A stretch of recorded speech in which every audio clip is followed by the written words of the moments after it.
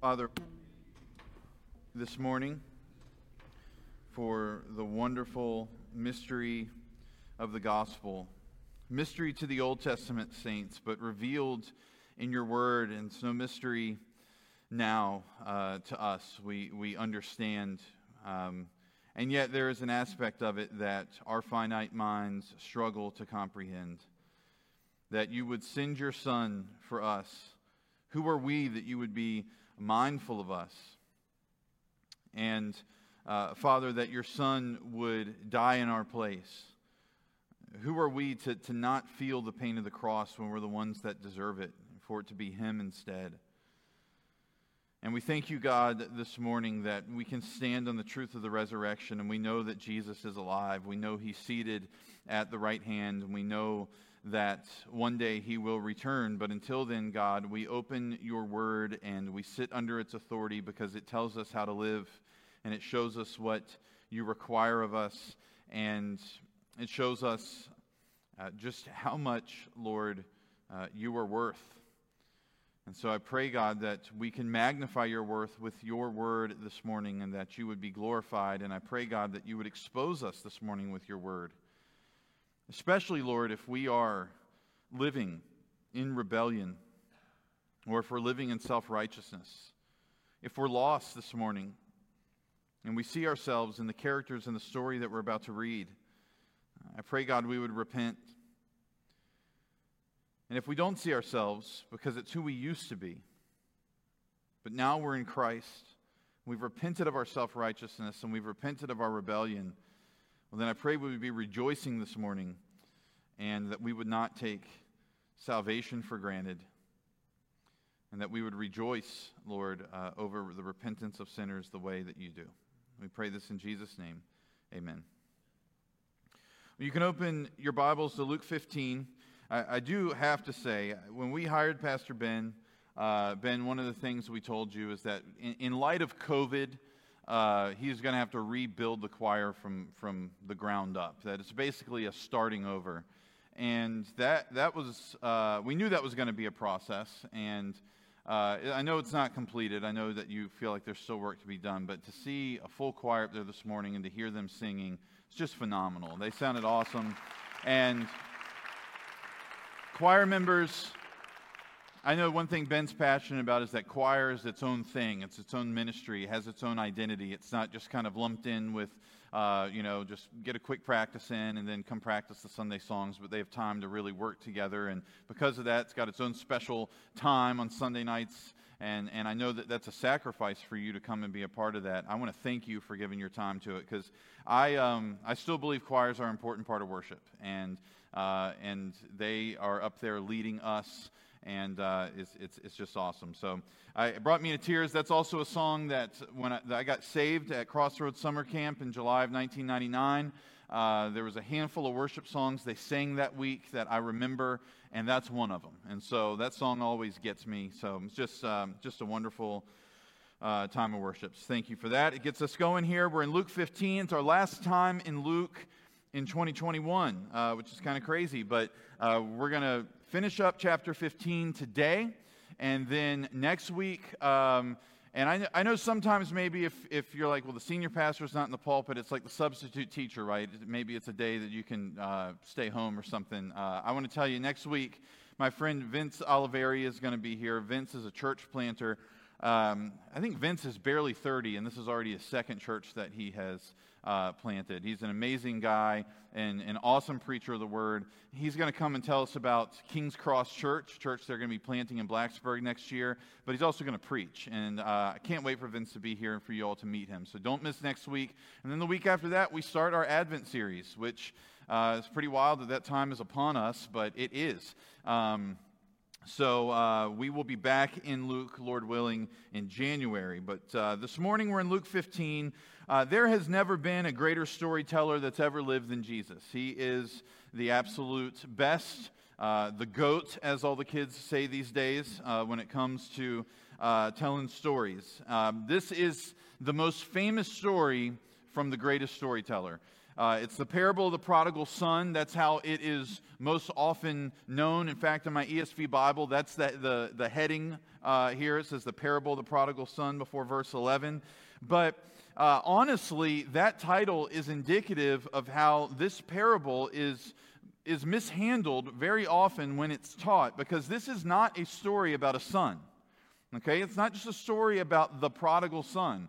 There are three characters in this story, and Jesus makes that clear in verse 11. The first thing he says is, there was a man who had two sons. So we have three characters in the story that are all important.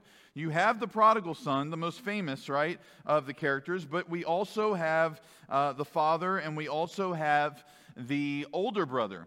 And here's why they're all important. It's because of the audience that Jesus is speaking to. If you remember last week at the beginning of chapter 15, Luke told us, now the tax collectors and sinners were all drawing near to hear him. So that's one group in the audience. You got the tax collectors and the sinners, and then you have the other group.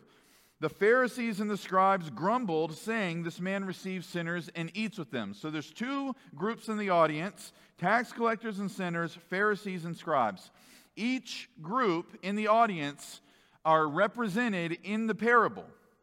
You see in the prodigal son, okay, and the younger brother, he is representative of the tax collectors and sinners.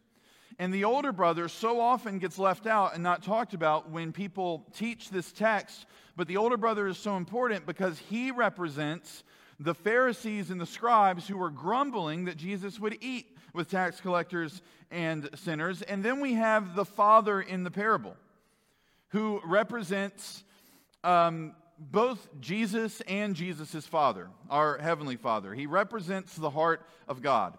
And as we go through the story, here's what we see in the gospel. Or here's what we see in the story. We see the heart of God. We see how God redeems his children.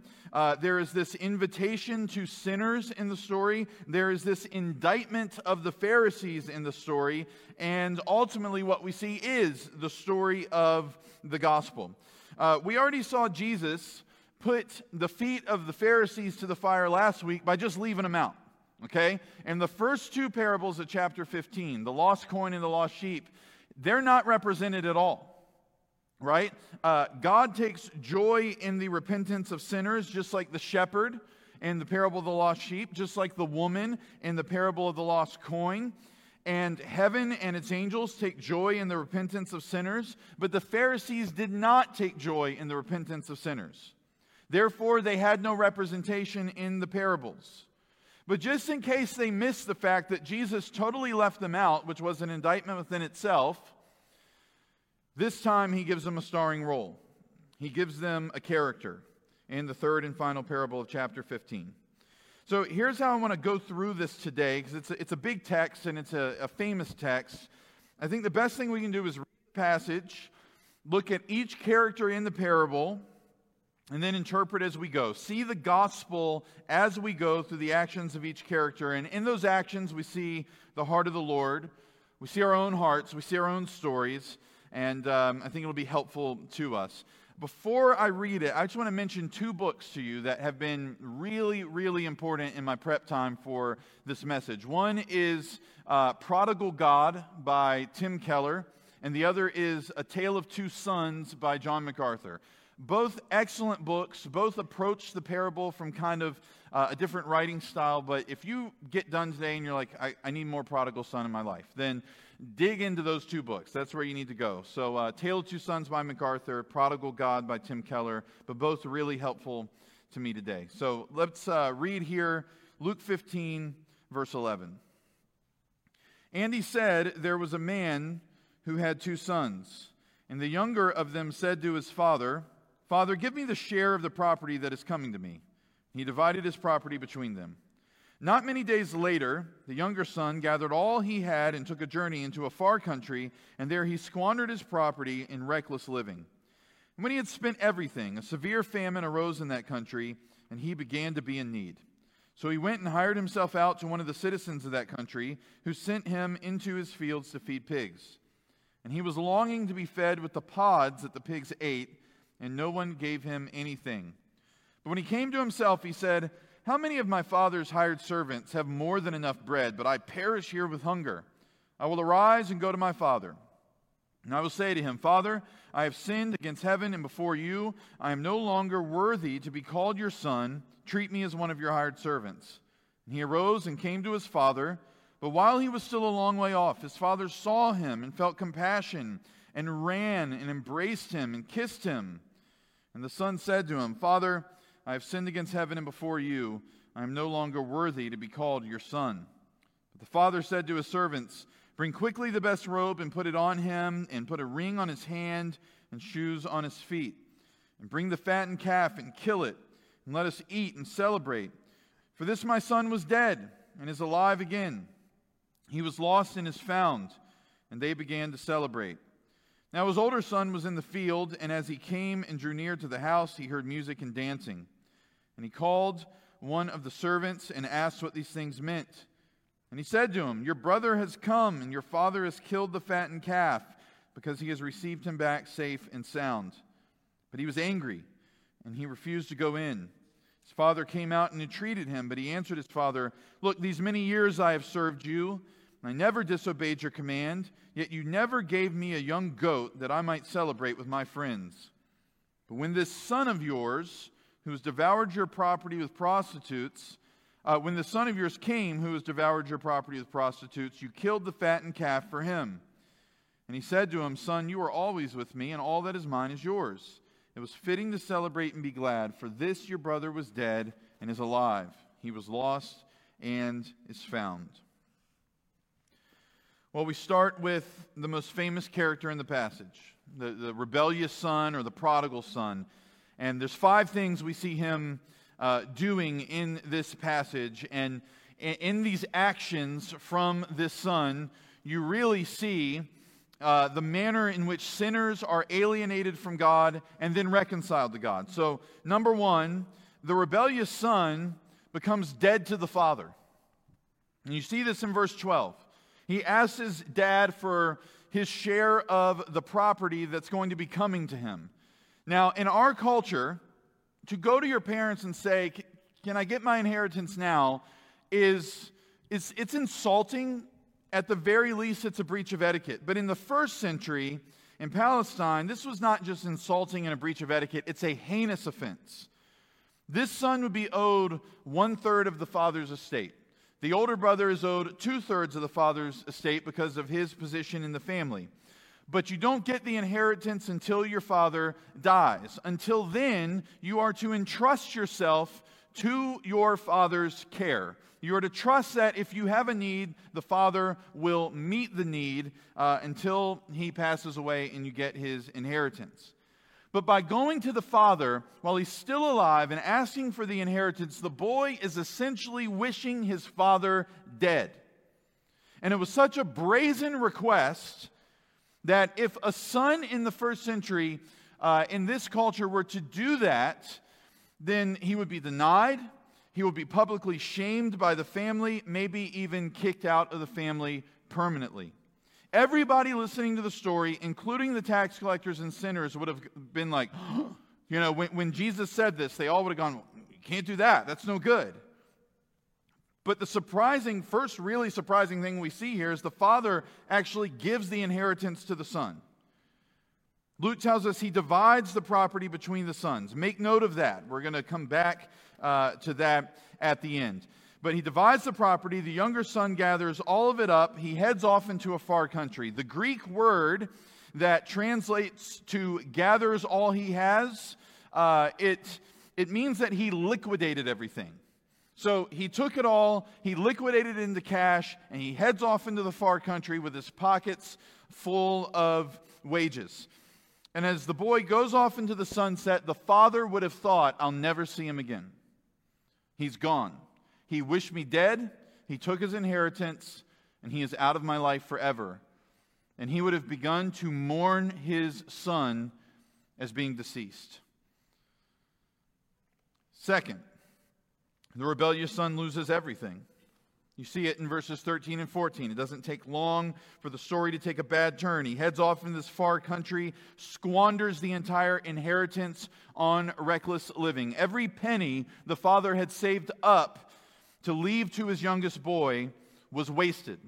The verb that translates the English word squandered is the same verb that was used when farmers would take the chaff and separate it from the wheat, when they would toss it up in the air and the wind would carry the chaff away, and then they would just have the wheat. And so maybe a way that we could understand it better, since we don't live in that sort of agricultural society as much now, is imagine just like a child on the beach with a handful of sand on a windy day, just throwing it up in the air and the wind just takes the sand away. That is essentially the image that we're being given here. That this son goes off and he takes the inheritance and he just throws it up in the air, and it's carried off in the winds of his sinful behavior.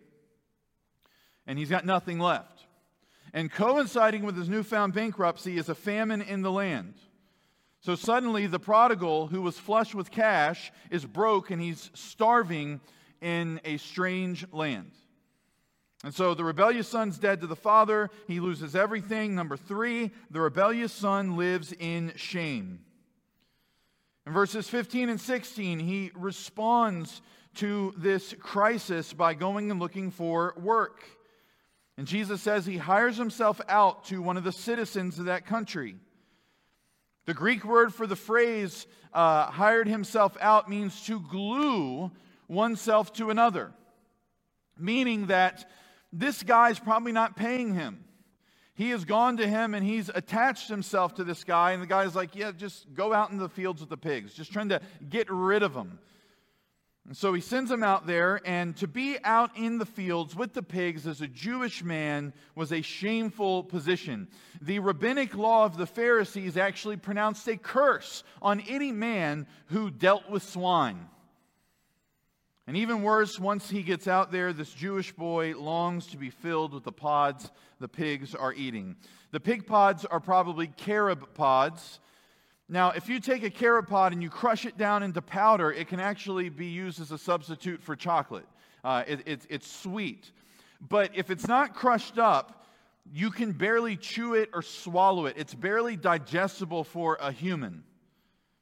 And this is what he wanted. So he's gone from full pockets to starving and homeless, mooching off of others, working a shameful position for no pay, lusting after the food of cursed pigs. This is what my dad would call living in squalor. He used that term my whole life, living in squalor. This is total shame. Number 4, the rebellious son recalls the father's care in verse 17. He remembers that even the servants of his father's household ate bread. Now, it was required by law for timely wages to be paid to laborers, but there was no requirement to feed them from the table. So the fact that the father is giving bread to the servants reveals something about the father's heart to us already, that he is a kind, compassionate, generous man. And the son remembers this, and he goes, wow, I mean, I can't go back and be a son after I wish my father dead, but if I could just go back and be a servant, he's so kind that the servants at least eat bread off the table. So if I could just be a servant, then I could get myself some bread. It's a lot better than these pig pods. What he's realizing is the disaster that he has made of his life. You know, a lot of people say that before somebody turns around, they got to hit rock bottom. He's at rock bottom here. And so, number 5, the rebellious son repents in verses 18 and 19. He says, I will arise, go to my father, and I will say to him, Father, I have sinned against heaven, which means he sinned against God, and I have sinned against you. I'm no longer worthy to be called your son. Treat me as one of your hired servants. He doesn't have the brashness anymore that he had before, right? Before, he was brash and, give me my inheritance. But all that's been kind of beaten out of him here by the destitution that he's experiencing. And so he's lost that. In humility now, he recognizes, I can't go back as a son. But if I could just be a servant, then that would be enough. And so he says, I'm going to go back and I'm just going to tell him, I sinned against God, I sinned against you. Can I just be a servant in the household? He's not asking for the best position. He's asking for the lowest position. He just wants to be restored to the household, even if it's at the lowest level. Now, this picture that Jesus has painted here of this rebellious son, it is the gospel from the sinner's perspective. Right? We wish God dead in our sin. We refuse heaven's treasure, which is God himself. We refuse eternal reward, and we say, no, I want pleasure now. I want the pleasures of this world, and we live for our flesh. We take the lives that God has given us, and we run off into a far country, and we attempt life without the one who made us. And in all of our attempts to find life and to find joy apart from God, what we end up doing is squandering our lives, and we are left empty. We try to glue ourselves to the world. We try to find anything that will fix the broken mess that we have made of our lives. And then by God's grace, by the quickening of His Spirit, we come to our senses. We see the world eating the pods of success and power and money, and we realize those things cannot nourish us. They cannot make us whole. We remember the kindness of the Heavenly Father who gave us life to begin with. We realize we've sinned against Him, that we've trounced all over His grace, that we've taken His benevolence for granted. We realize we've wished Him dead, and the only way to truly live again is to turn back, to repent, right? To turn away from our broken life that we have chosen and to humbly come before Him asking to be His servant. If you are a Christian today, this is your story. This is the story of your salvation from your perspective. For some of you, that prodigal living was a bit more lengthy and a bit more wild than others. But lostness is lostness. The far country is the far country. Sin is sin. Alienation from God is alienation from God. And your only hope to come back to be reconciled to God was to come to the Father, repenting in humility, throwing yourself upon the mercy of His Son. And as Jesus tells the story, what He means to happen here is for the tax collectors and the sinners present to hear it and to go, this could be my story. If this son can repent and he can go back to the house, then I can repent and I can know God the Father again. They were morally estranged from the religious culture around them. For most of them, they've been told that there's nothing you can do. You're lost. You're a tax collector. There is no way back for you. You can't play the game of morality. You're out. You're going to die. You're going to spend eternity cut off from God. They had no part in it, whether they wanted to or not. They were in a far country. They were blowing through the lives God gave them. And most of them probably thought, well, that spiritual life just isn't for me. Can't be for me, even if I wanted it to be. But now they are getting an invitation from Jesus to come home. And if they do, if they repent and they come home, who are they going to find there? Well, it brings us to our second character in the parable. We've seen the prodigal son, and now in verses 20 through 24, we have the redeeming father. 5 actions from the son. We got 3 actions here from the father I want us to look at. Number 1, the redeeming father is filled with unashamed compassion. You see this in verse 20. Son arises, he comes to his father. While he's still a long way off, his father saw him, felt compassion, ran, embraced him, and kissed him. Now, running as a grown man, okay, if you're not exercising, just running as a grown man, you don't feel dignity, okay? I experienced this past Friday because we went to... I took my kids to see wrestling, and my dad was with me, and it was awesome. My dad used to take me when I was a kid, and then we took my kids, and it was an amazing night. It was a blessing. But as we get up to the doors, we're about to go in, my dad goes, I got my pocket knife with me. You think they're going to let me in with that? And I was like, I don't think so. So I was like, well, I'll run it back to the car. Well, as I start heading back to the car, man, we parked a lot further away than I thought we did. And I had the tickets on my phone, so I was like, I've got to get back before they get up to the door. So I'm running full speed in Norfolk, just running down the street outside of the Scope. And I didn't feel dignified. I felt I was embarrassed, okay? If you just see like a grown man in a suit running down the street, you're like, oh my gosh, like it does something to you. Now, if you see a little kid running just in everyday clothes, you don't think about it because it's a kid. There's something about being a man and walking that expresses like calmness and patience and the sort of things you want to express and project as a man. It's even worse, though, in first century culture. Men just did not run at all. You just didn't run. Once you were a grown man, you stopped that. That was for little boys. So when Jesus says this, the people in the crowd would have experienced what I call embarrassment transfer, right? You ever somebody like does something that's so embarrassing that you feel the shame for them? You're embarrassed for them. Their embarrassment transfers onto you. All you can do is just like look at the ground, right? Because you're just like, oh my gosh, this just needs to end. Let this moment end. You're cringing, right? It's called embarrassment transfer. They would have felt that just hearing the story. When this father starts running, they would have all thought, well, that's not what a man does. This man doesn't care about any of that.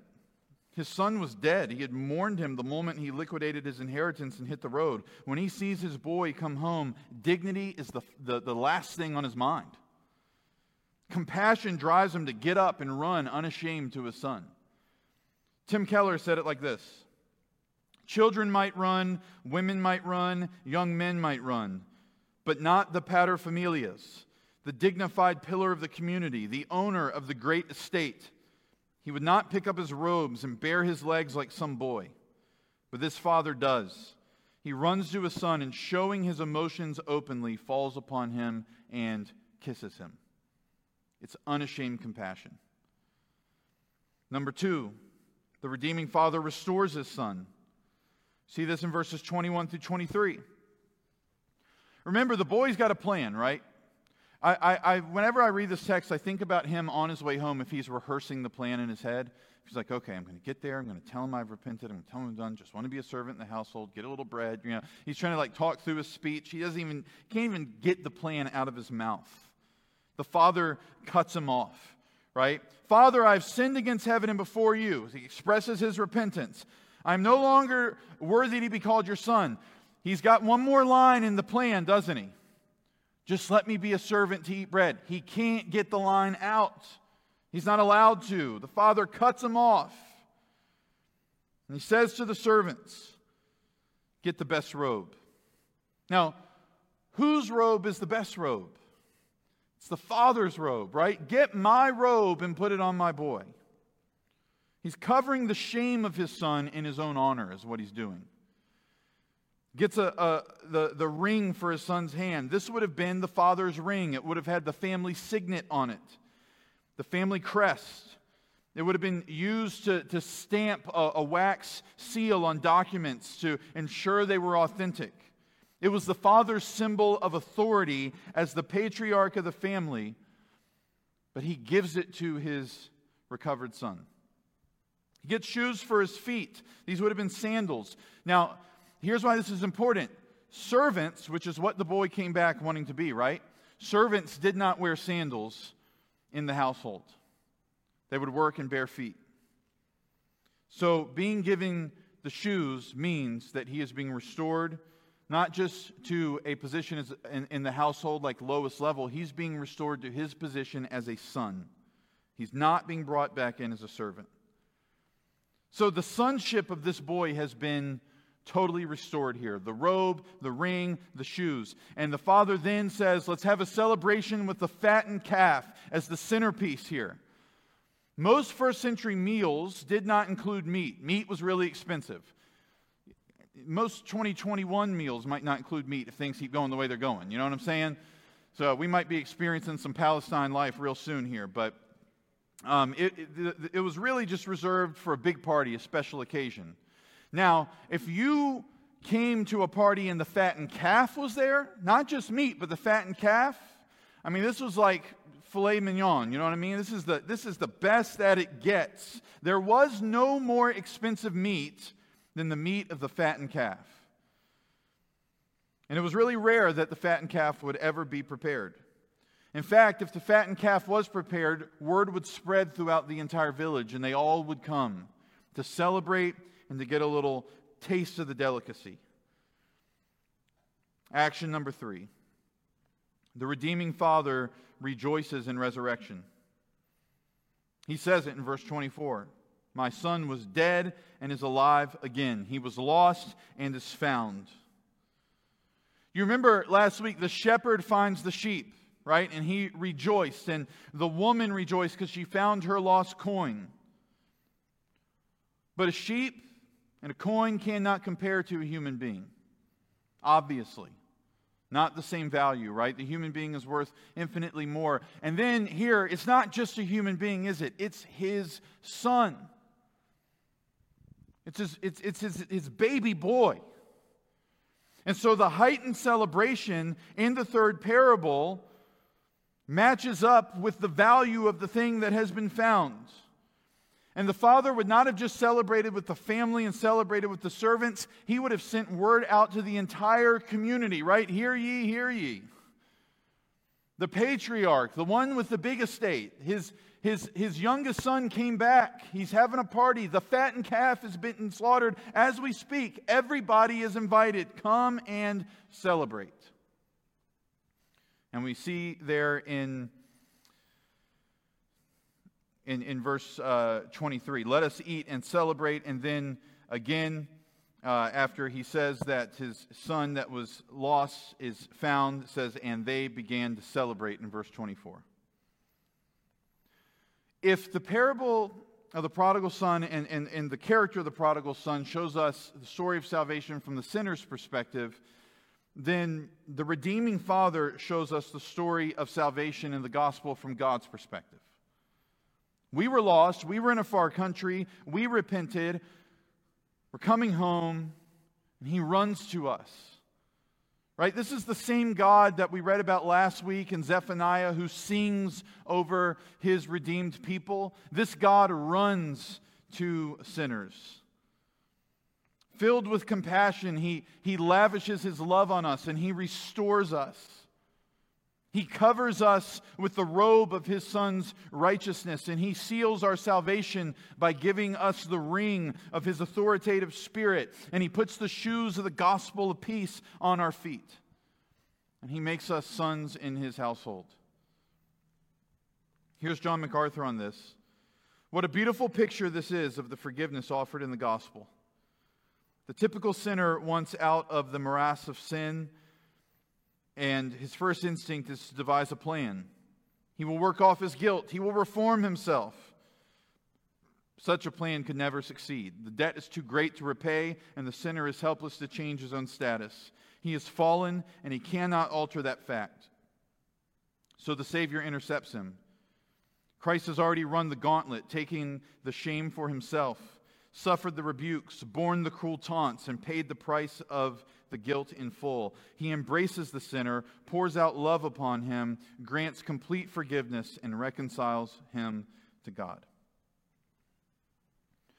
Jesus has already told us how the Lord feels about sinners repenting, right? Heaven rejoices. The Lord and all His angels celebrate every time a sinner realizes they're made more or made for more than the carob pods of sin, the carob pods of self-gratifying pleasure.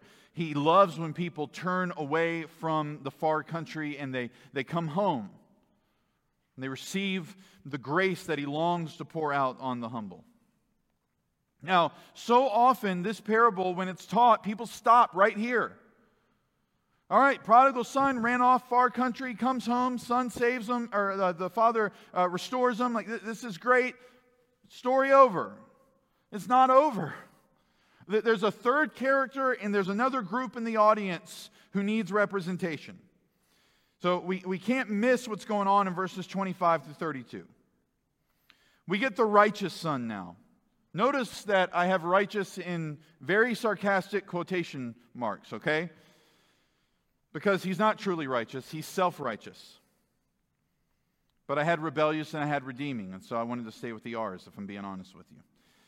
5 actions from the rebellious son, 3 from the redeeming father, 4 from the righteous son. Number 1, the righteous son refuses to share in the father's joy in verses 25 through 28. Comes home, comes in from working, hears there's a party going on, goes to one of the servants. What's going on? What's all the music? What's all the dancing? Finds out the fattened calf has been killed. By the way, most of the time the fattened calf would have been saved for the oldest son's wedding. So he would have felt a certain way about that. Sees there's this massive celebration. Why? Because his rotten little brother came home. And he's furious. And he refuses to join in on the celebration. Number 2, the righteous son justifies himself in verse 29. His dad comes out to entreat him, right? To plead with him to come inside. But the older brother just starts justifying himself. No, I'm not going to come inside. I've served you for all these years. Never disobeyed a single command. Didn't get so much as a goat. Not even a little gathering with my friends. But here's the thing about his self-justification. It's 1 ply thin, okay? Paper thin. First of all, never disobeyed a command? Come on. Who are you kidding here? You put your tunic on the same way everybody else does, right? You're not perfect. Surely he's disobeyed his father at some point. But unlike the younger son who realizes his sin and repents, the older son legitimately believes he has no sin in the household. He legitimately believes he's never wronged his father, not even once. Secondly, you've never given me anything, not even a goat. That's ridiculous. Because if we go back to the beginning of the parable, what did Jesus tell us in verse 12? And he divided his property between them. He's already been given his 2/3. He's placed the inheritance in the older son's hands. This isn't true. It's a lie. It's a slander of the character of the father. He's making his dad out to be a slave driver who offers no reward, instead of a father who has given an early inheritance to his son. Number 3, the righteous son demands justice over forgiveness. You see this in verse 30. Doesn't care that his brother is back. Just wants him to suffer for his crimes. Right? He shouldn't be getting the fattened calf. He ate up 1/3 of the inheritance with prostitutes. When this son of yours came, not this brother of mine, right? This son of yours. It's like Adam in the garden. The woman you gave me, who has devoured your property with prostitutes. You killed the fattened calf for him. Shouldn't be a party. He should be getting punished. Now, this tends to be the way that legalists react to things. They want justice, right? Legalist, right? And so there's this desire for justice. Now, let me be clear. God has built a desire for justice into all of it, to all of us. For some of us, I think that gets obscured by sin. But legalists tend to see justice a bit more clearly than others. And that's not always bad. But when forgiveness gets obscured because the desire for justice is so strong, and forgiveness is never the first reaction, and usually it's not the second, third, fourth, fifth, or sixth either, then we have a problem, right? There's got to be justice. There must be recompense. Somebody must pay. Here's what the older brother doesn't realize. Is that the father did pay. Someone has paid. He paid with his property, he paid with his robe, he paid with his ring, he paid with the sandals, he paid with the calf. The father is atoning for the sin of the rebellious son. The father's the one absorbing it. He's absorbing the hurt. The righteous son can't see that. He just wants his brother to bleed. And number 4, the righteous son rejects his father's invitation to rejoice. Father says, "Son, you're always with me. All that's mine is yours." It was fitting to celebrate and be glad, for this your brother was dead and is alive. He was lost and is found. It's one last invitation. It's one last explanation. And then the story ends. Where is the older brother when the story ends? He's outside. He's not at the party. He's outside the house. He's outside the party. He's left out there with no resolution.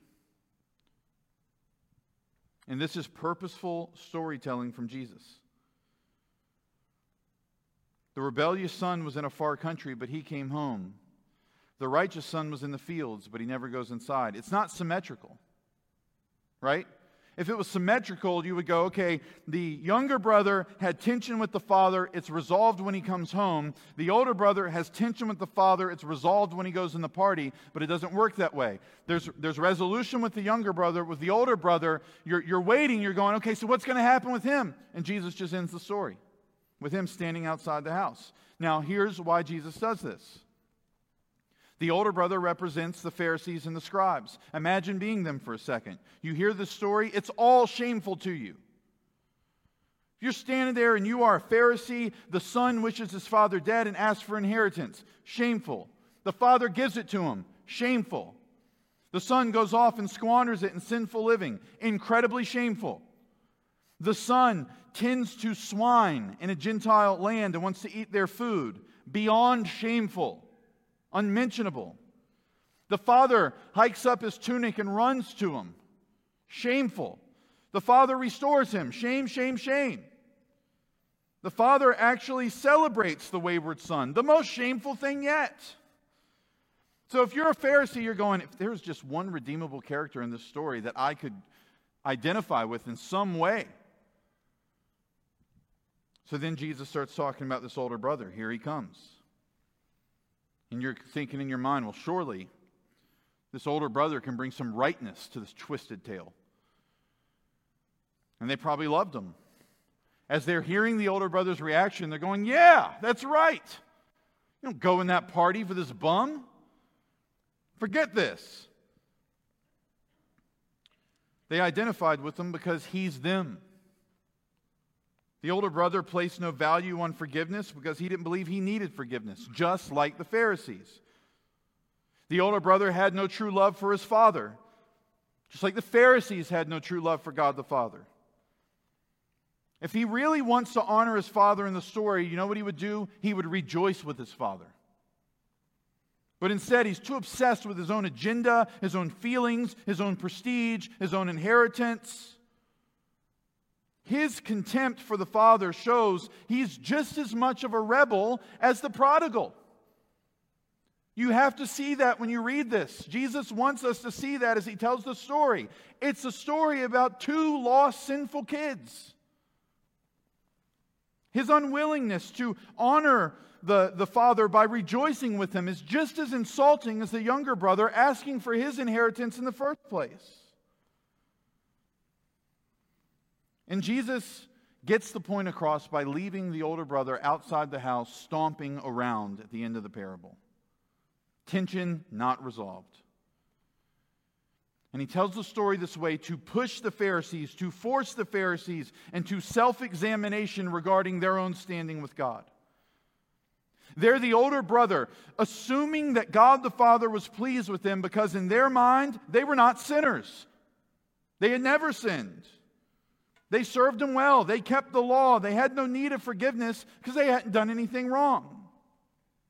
They looked at the tax collectors and sinners the way the older brother looked at the younger brother. They're the friends of pigs, the people of the land, right? Illegitimate sons of Israel who didn't keep the rules, and they ought to be punished for it. If the Pharisees can keep the rules, why can't these tax collectors? And then Jesus comes along preaching the message of the kingdom, eating with the tax collectors and sinners, calling some of them to be his disciples.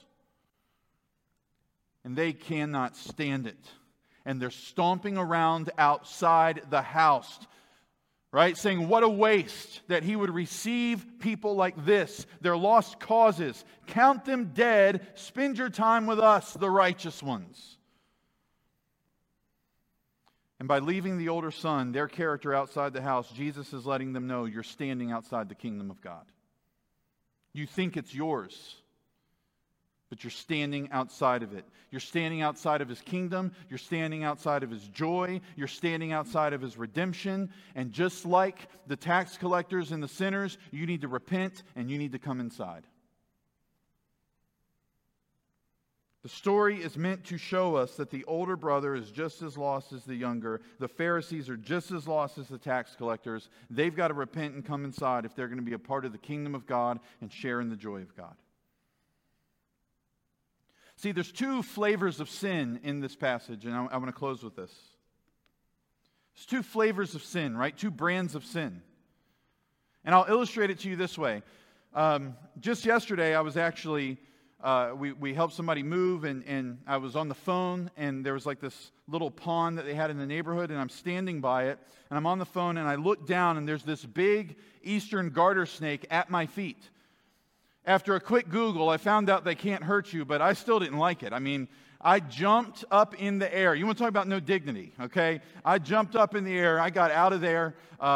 It scared me. So if you go to India, okay, snakes there are very dangerous. They have a lot more venomous snakes there than we do here in Virginia. So two of the most famous. One is the cobra.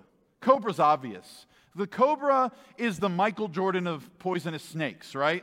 Like, it dances, it hisses, it flares its neck out. Everybody knows when they see a cobra, you got to stay away from the cobra. It's the worldwide poster boy for deadly snakes. Then there's the krait. The krait is harder to spot. They blend in with their environment. They come in all sorts of different colors depending on what environment they live in. I saw some pictures of them online. There was like this gray gravel in India, and the krait was gray. It looked just like the gravel. You couldn't see the thing. Now, kraits don't get talked about very much. Maybe this morning's the first time you ever heard of a krait. K-R-A-I-T. Don't have the fame and the prestige of the cobra. But let me tell you this. If a krait bites you, you've got about 4 to 8 hours to get help. And during those 4 to 8 hours, you're going to be paralyzed, your entire body. And if you don't get help, you will remain paralyzed until you die. It's just as dangerous as the cobra. So what's my point? The sin of the rebellious son, the sin of the tax collectors, it's the sin of open treason against God. It's obvious sin. It's not hard to spot. Sexual immorality and greed and lust and stealing, right? Squandering your money on prostitutes. All-star sinners committing all-star sins. This is like the cobra. Can sins like this get you and drag you into an eternity of hell? Absolutely. But still, these sins maybe are a bit easier to avoid. Even unbelievers are raised to avoid sins like these, right? But the sin of the righteous son, it's the sin of the Pharisees. It's the sin of subtle pride, of self-justification. And you can be eaten up with this from the inside, but on the outside, you look good to everybody around you. It's much more dangerous because it's harder to spot. It's like the krait. You might not recognize it, but it'll still kill you. And Jesus wants the audience to see they're all bit by cobras and kraits. It's a crowd filled with the sinful and the self-righteous, and the only remedy for either one of them is to repent, to turn away from themselves, to trust in God's plan of salvation. And he's looking at the Pharisees and he's saying, many of the prodigals are repenting, all of heaven is celebrating, and you guys are stomping around outside the house. So my question for you as we close is, which one are you this morning? Because everybody here is either in a far country, or they're in the house celebrating, or you're outside of the house bitter and angry. If you're in the house celebrating, you're in the kingdom. If you're in a far country, you're dying by the venom of the cobra. You're living in rebellion against God. You need to repent and come home. And if you're outside the house stomping around in bitterness, you're dying by the venom of the krait. You're trying to justify yourself. But what you need is to taste grace and forgiveness. You need to repent and you need to come inside. We're going to pray here in just a moment, and the band's going to come up and close us out. If you're in a far country, or you're stomping around outside the house, you are drowning in sin, or you're drowning in self-righteousness, what I want to tell you to do this morning is to repent. And if you're going, I don't know how to do that, I would love to come home. I would love to serve Jesus. We would love to help you with that. And so if you email us or text us at connect@seafordbaptist.com, we will do that. Also, I'll be out at the Meet the Pastor table right after church this morning, and so you can come talk to me if you have questions. Pastor Ben or Pastor David, they would love to talk to you as well. This is Pastor Ben. Pastor David, raise your hand. That's Pastor David over here. Talk to any of us. We'd love to talk to you about these things. But today is the day of salvation. Today is the day of to repent. You wouldn't play with a venomous snake this morning, right? If I put a cobra or a crate in your hand, you drop it and you say, I don't want anything to do with that. It could kill me. Why would we not do the same with our sin of rebellion or our sin of self-righteousness? Don't play with the venom of sin this morning, with the venom of lostness. Repent, find salvation in Christ. Come inside the house. Let's pray together. Father, we thank you for the word this morning. It's such a rich story from Jesus. It's the most famous story of the greatest storyteller, and it hits us right in the chest, Lord. And I pray, God, if there are people here who do not know you, they are lost because they're living in open rebellion against you, or because inside they are tombs filled with rotting bones, but on the outside they look good. Whatever version or flavor or brand of lostness somebody has this morning, God, I pray they would repent and that they would find in you a Father who runs out to the rebels and says, let me put the robe on you and the shoes on your feet and the ring on your hand and kill the fattened calf. And the self-righteous Lord this morning who needs salvation, I pray that they would meet a God who comes out to the older brother and entreats him to come inside. There's invitations, Lord, to both types of sinners this morning. May they come in the house. And for those that are already in the house, longing to celebrate the repentance of every sinner, Lord, don't let our hearts change. Don't let us drift back into our rebellion or our self-righteousness. Help us to keep relying on your grace and then rejoicing every time somebody else does. We pray this in Jesus' name.